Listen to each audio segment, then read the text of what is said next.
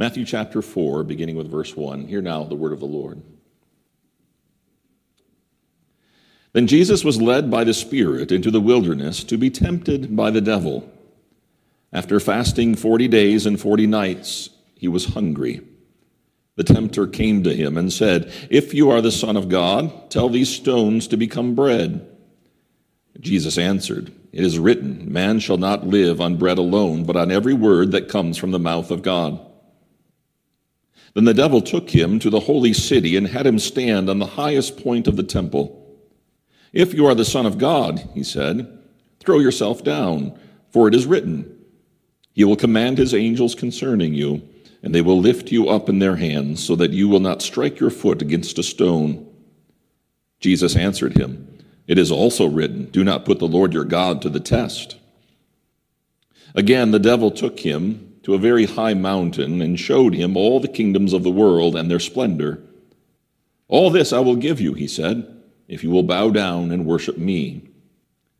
Jesus said to him, "Away from me, Satan, for it is written, worship the Lord your God and serve him only." Then the devil left him, and angels came and attended him.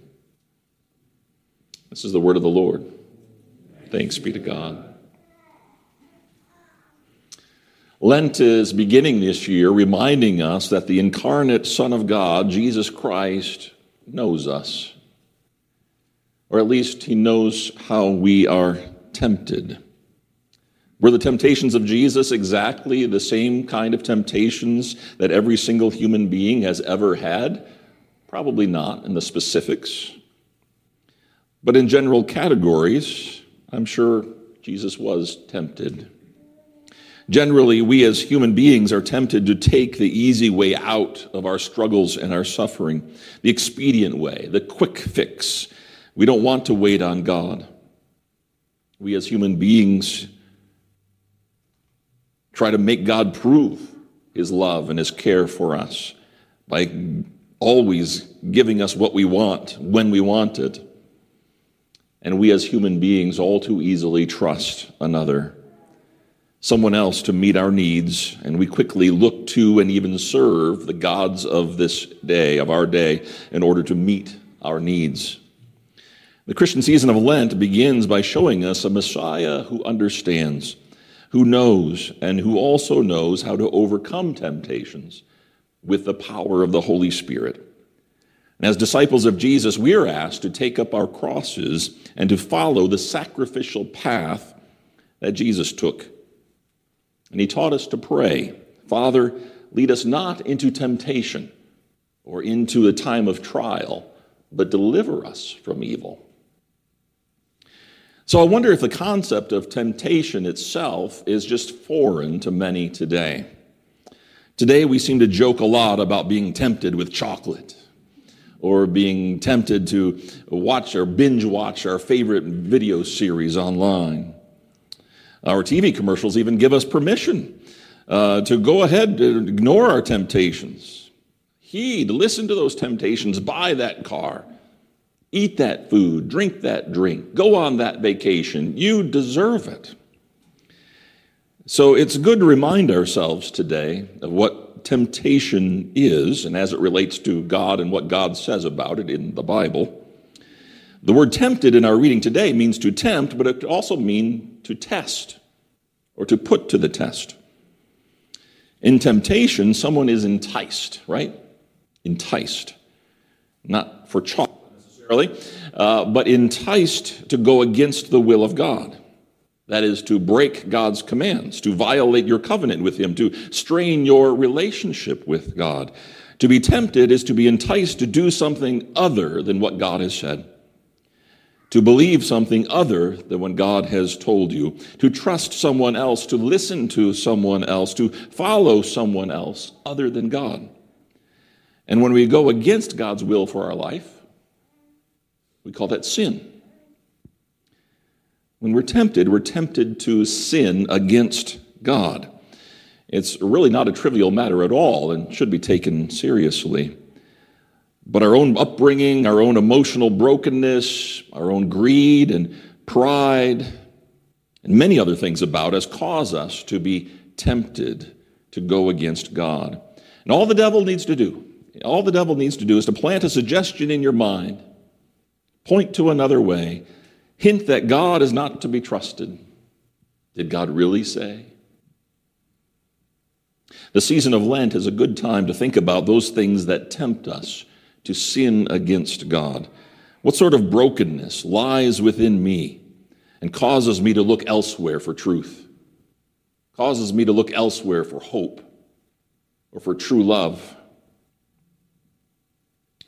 Why do I have such a hard time trusting other people or trusting God?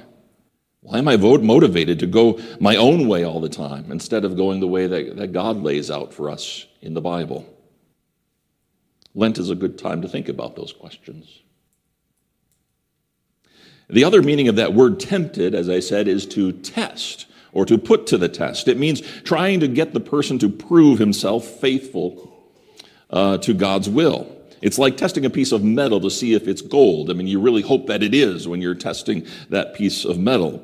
And I think we can see both of these meanings at play in our passage today, this famous passage of Jesus being tempted by the devil in the Gospel of Matthew. He's being tempted to go against God's will by the devil, but he's also being tested. He's being put to the test.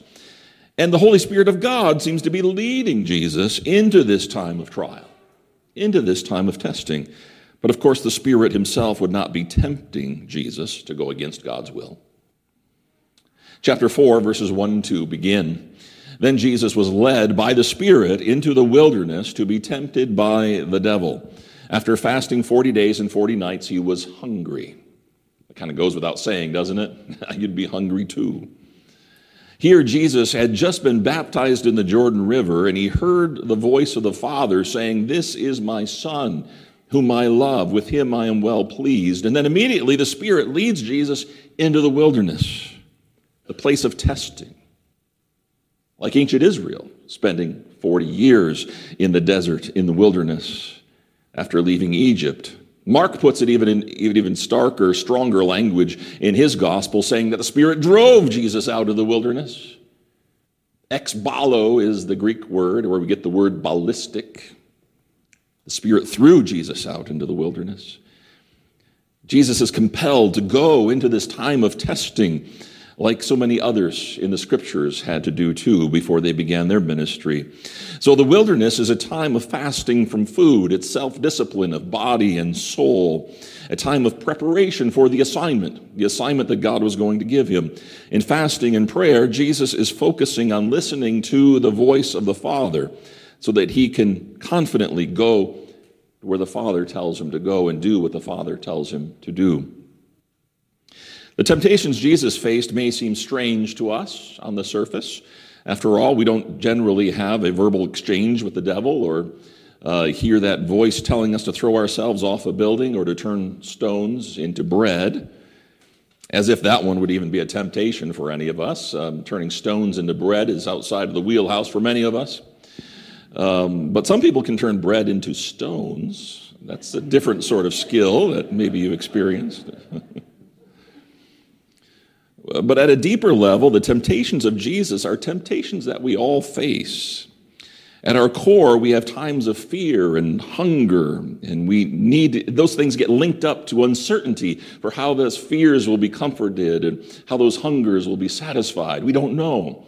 We don't know the future, and it's just unknown. It's uncertain. There's a core of human greed and pride that also begins to fester in our lives and relationships that cause us to doubt God, or to test God, or to seek other gods who promise a more expedient way, a quick fix to our unhappiness. We don't need a conversation with the devil on our shoulder in order to be tempted. Because of our fallen nature, it comes all too easily. I'm only human, we like to say, right? When we make mistakes or show ourselves to be less than perfect in some way, I'm only human, we say. We're born to make mistakes. And there's some comfort in being able to say that and knowing that. Well, yes, I'm human, so it gives me the freedom to sort of try new things and do something else, knowing that, yep, I'm going to make mistakes. So we fall down, we get back up, we try again, right? That's a good part of saying I'm only human. But saying I'm only human can also be a cop-out. It can be a cop-out. It's an excuse for sinning against God's will for us. We don't even try sometimes to resist temptation or look for help or pray or meditate or look up relevant scripture passages when we're struggling with something. We just say, "Oh, I'm only human, right? What can I do? There's nothing I can do. I'm just human."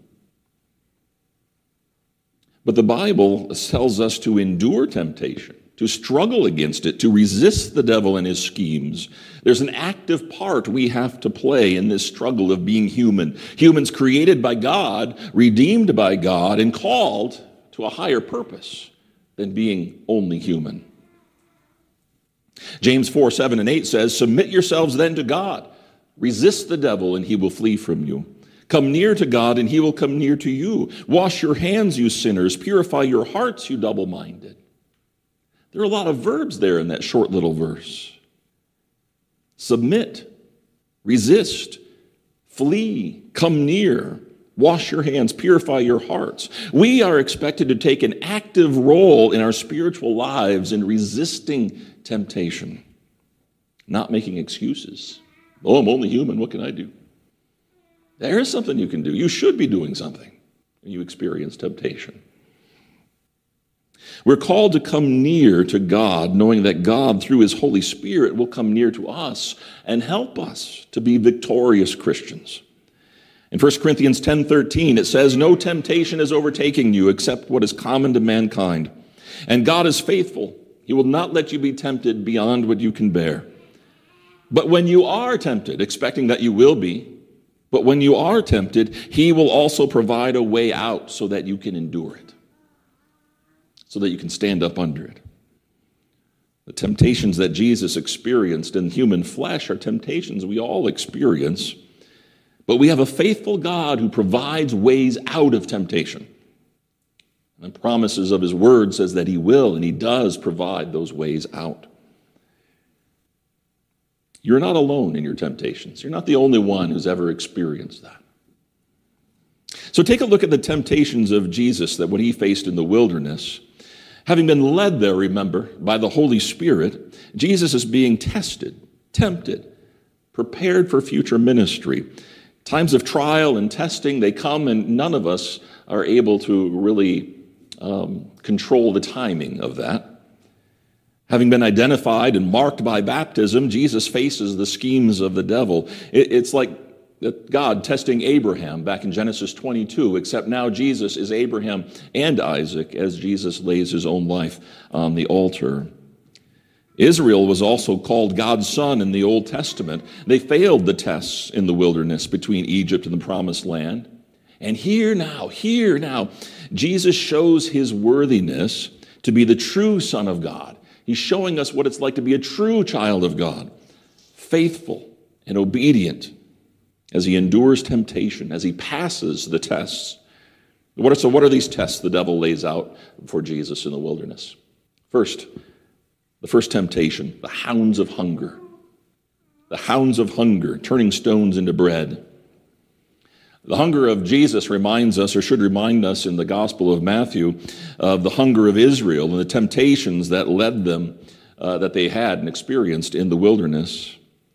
That resulted in grumbling and complaining, of course, and a lack of trust that God would provide for them. Each time Jesus responds to the devil in our passage this morning, he responds from the book of Deuteronomy. And in Deuteronomy chapter 8, verses 2-3, it says, "Remember how the Lord your God led you all the way in the wilderness these 40 years, to humble and test you in order to know what was in your heart, whether or not you would keep his commands. He humbled you, causing you to hunger, and then feeding you with manna, which neither you nor your ancestors had known, to teach you that man does not live on bread alone, but on every word that comes from the mouth of the Lord." That's Deuteronomy chapter 8. A true child of God knows this. Real life doesn't come from food alone, but on every word that proceeds from the mouth of God. Matthew 4, verse 3 says, the tempter came to Jesus and said, if you are the Son of God, tell these stones to become bread. And Jesus answered, it is written, man shall not live on bread alone, but on every word that comes from the mouth of God. Take the easy way, Jesus. That word for if in the original language could also be since. Since you are the Son of God. See, the devil doesn't doubt who Jesus is. He just wants Jesus to take the easy way, the quick fix, turn the stones into bread, satisfy that hunger, that desperate physical need after fasting from food for so long. But Jesus says there is an even greater need than physical hunger and thirst. It's the need for God. We need God more than we need food, more than we need water. We need to live by God's word. Man does not live by bread alone, but by every word that comes from the mouth of God. It is written, Jesus says. It is written. Jesus quotes Scripture. He knows his Bible, and he quotes Scripture when he's tested, when he's in that time of trial.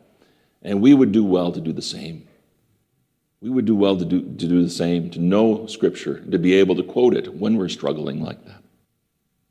So what's the second temptation? Second temptation, doubting God's promises. Jump off the temple. Make God prove his love for you. Don't take his word for it. Doubting God's promises. Jesus is tempted to put God to the test. If you feel the need to do that, then you doubt what God had said in his word, and you're trying to make him prove himself, to prove his love to you by having him do what you want him to do. It's a form of manipulation, really. Someone might say, well, if you really loved me, you would do this, this, and this for me, right? Ancient Israel did this too. They doubted God's covenant promise to be their God and to provide for them while they traveled through that harsh wilderness. They pressured Moses, and God provided water from the rock for them to drink. But the conclusion of it all in the book of Exodus, chapter 17, it says, and Moses called the place Massah and Meribah, testing and quarreling, because the Israelites quarreled and because they tested the Lord, saying, is the Lord among us or not? Is the Lord among us or not? They doubted God's presence. They doubted his promises. And we can do this too. We can be very fickle human beings, praising God for his goodness on Sunday and yet living in abject fear that God will not come through for us when we need him. So we ask God to prove himself to us over and over again. God, if you really love me, this time you'll do this for me.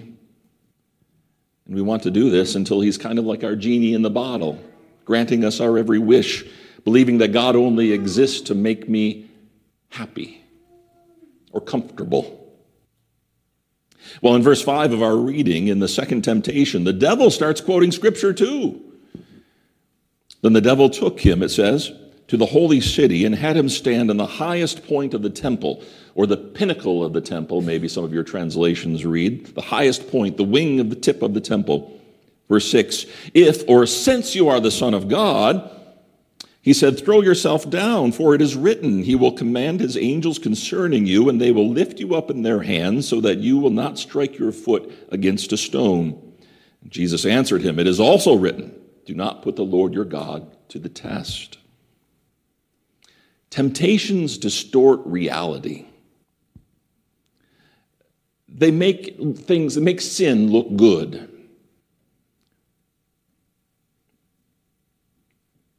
The devil cherry picks these verses, or this verse, out of the Bible in order to convince Jesus to jump and to prove God's faithfulness and love toward him in saving him. But Jesus knows the whole Bible, and he knows how to square one verse of the Bible with another verse. One verse is of comfort and assurance, while the other verse is a direct command. Honoring God excludes any kind of manipulation, trying to manipulate God into doing things, saying, God, prove it to me. If you know the whole Bible, you know that. This is not a relationship of love and trust if you have to do that. So far, the devil has poked at the hounds of hunger in Jesus when he's desperately hungry, physically hungry, and he's tempted Jesus to doubt God's promises, God's love and care for him, to make God prove it. And the third and final temptation in the wilderness is about trusting another. The third temptation, trusting another, idolatry or bowing down to the devil. Ancient Israel repeatedly worshiped other gods and trusted another in their wilderness journey. And God was clear in his word about the danger of trusting another. That is, trusting in someone or something else besides God to meet your basic needs, putting something else in that ultimate place in your life,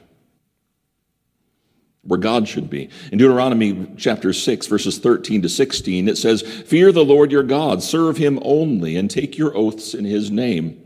Do not follow other gods, the gods of the peoples around you, for the Lord your God who is among you is a jealous God, and his anger will burn against you, and he will destroy you from the face of the land. Do not put the Lord your God to the test, as you did at Massah." And the Jews of Jesus' day were tempted to give lip service to the gods of their day too, in order to get ahead, in order to fit in with the crowds, to do business in the pagan culture around them. The Greek and Roman gods were all over the place, and so were the people who worshiped them. Not to do so would have been a sacrifice, a hardship. God's people would have been excluded, and worse. So if it furthered their career, they paid homage to these other gods in direct defiance to God's commands not to have any other gods or to make any images of God. So this third temptation of Jesus is the sell your soul to the devil temptation. See, our need for belonging is huge, isn't it? The need to fit in, the need to feel like we belong to a group, to a family, to a workplace, whatever it is. We need to fit in. But also our need for security, for peace, our low self-esteem, our need for immediate results no matter what, it all pushes us to a place where we're susceptible to temptation. What sort of compromises will you make in order to fit in at work, at school, with your friend group? What sort of compromises are you willing to make regarding God's law, God's word? We can take that lightly because if I make a big deal of it, people might not like me anymore. See those kind of temptations just to fit in?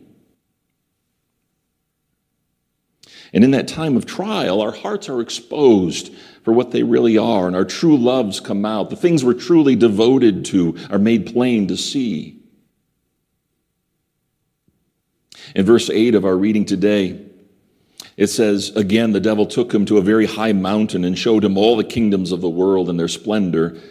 'All this I will give you,' he said, 'if you will bow down and worship me.' Jesus said to him, 'Away from me, Satan, for it is written, worship the Lord your God and serve him only.' And the devil left him, and the angels came and attended him." See, Jesus was not going to trust another. He was not going to engage in idolatry, even if it promised a quick fix to his hunger, or stroke his ego, or make him fit in with the crowd and what everybody else is doing, or his friends. He was not going to put God to the test and make God prove his love and faithfulness, because it would show that he doesn't believe God, he doesn't trust him.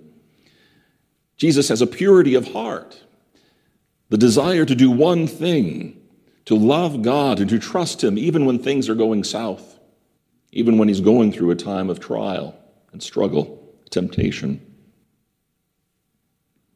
As it says in Hebrews chapter 4, verses 15 and 16, we do not have a high priest who is unable to empathize with our weaknesses, but we have one who has been tempted in every way, just as we are, yet without sin. Let us approach God's throne of grace with confidence so that we may receive mercy and find grace to help us in our time of need. You see, temptation is to treat God as less than God. Doubt God's promise and presence with us in our struggles, or to question God's character and his promises to us. Temptation causes us to take matters into our own hands, or pushes us to trust another. Jesus resisted these temptations. He laid hold of the Holy Scriptures, and he firmly declared in his words and actions that only God is God.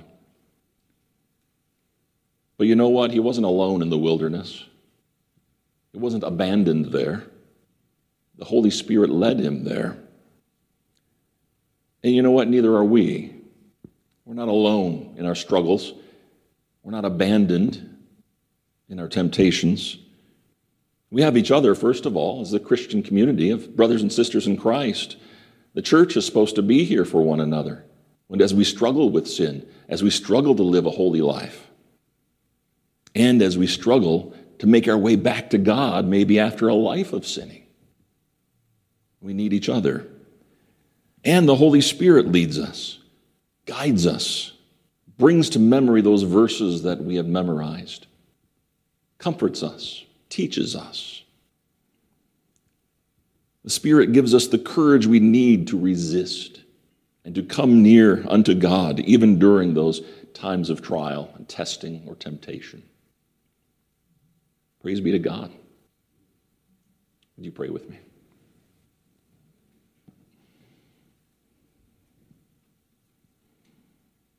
God of grace, we seek you this morning in our joys, in our struggles, in our temptations.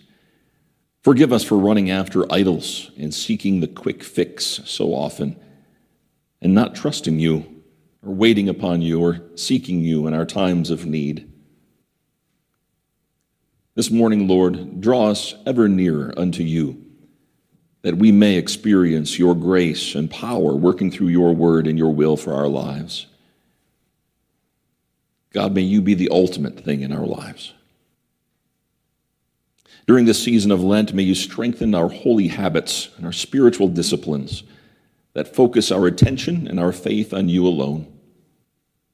And then may we give you the glory and praise as we serve you and each other with lives of service and love. For it is in Jesus' name we pray. Amen.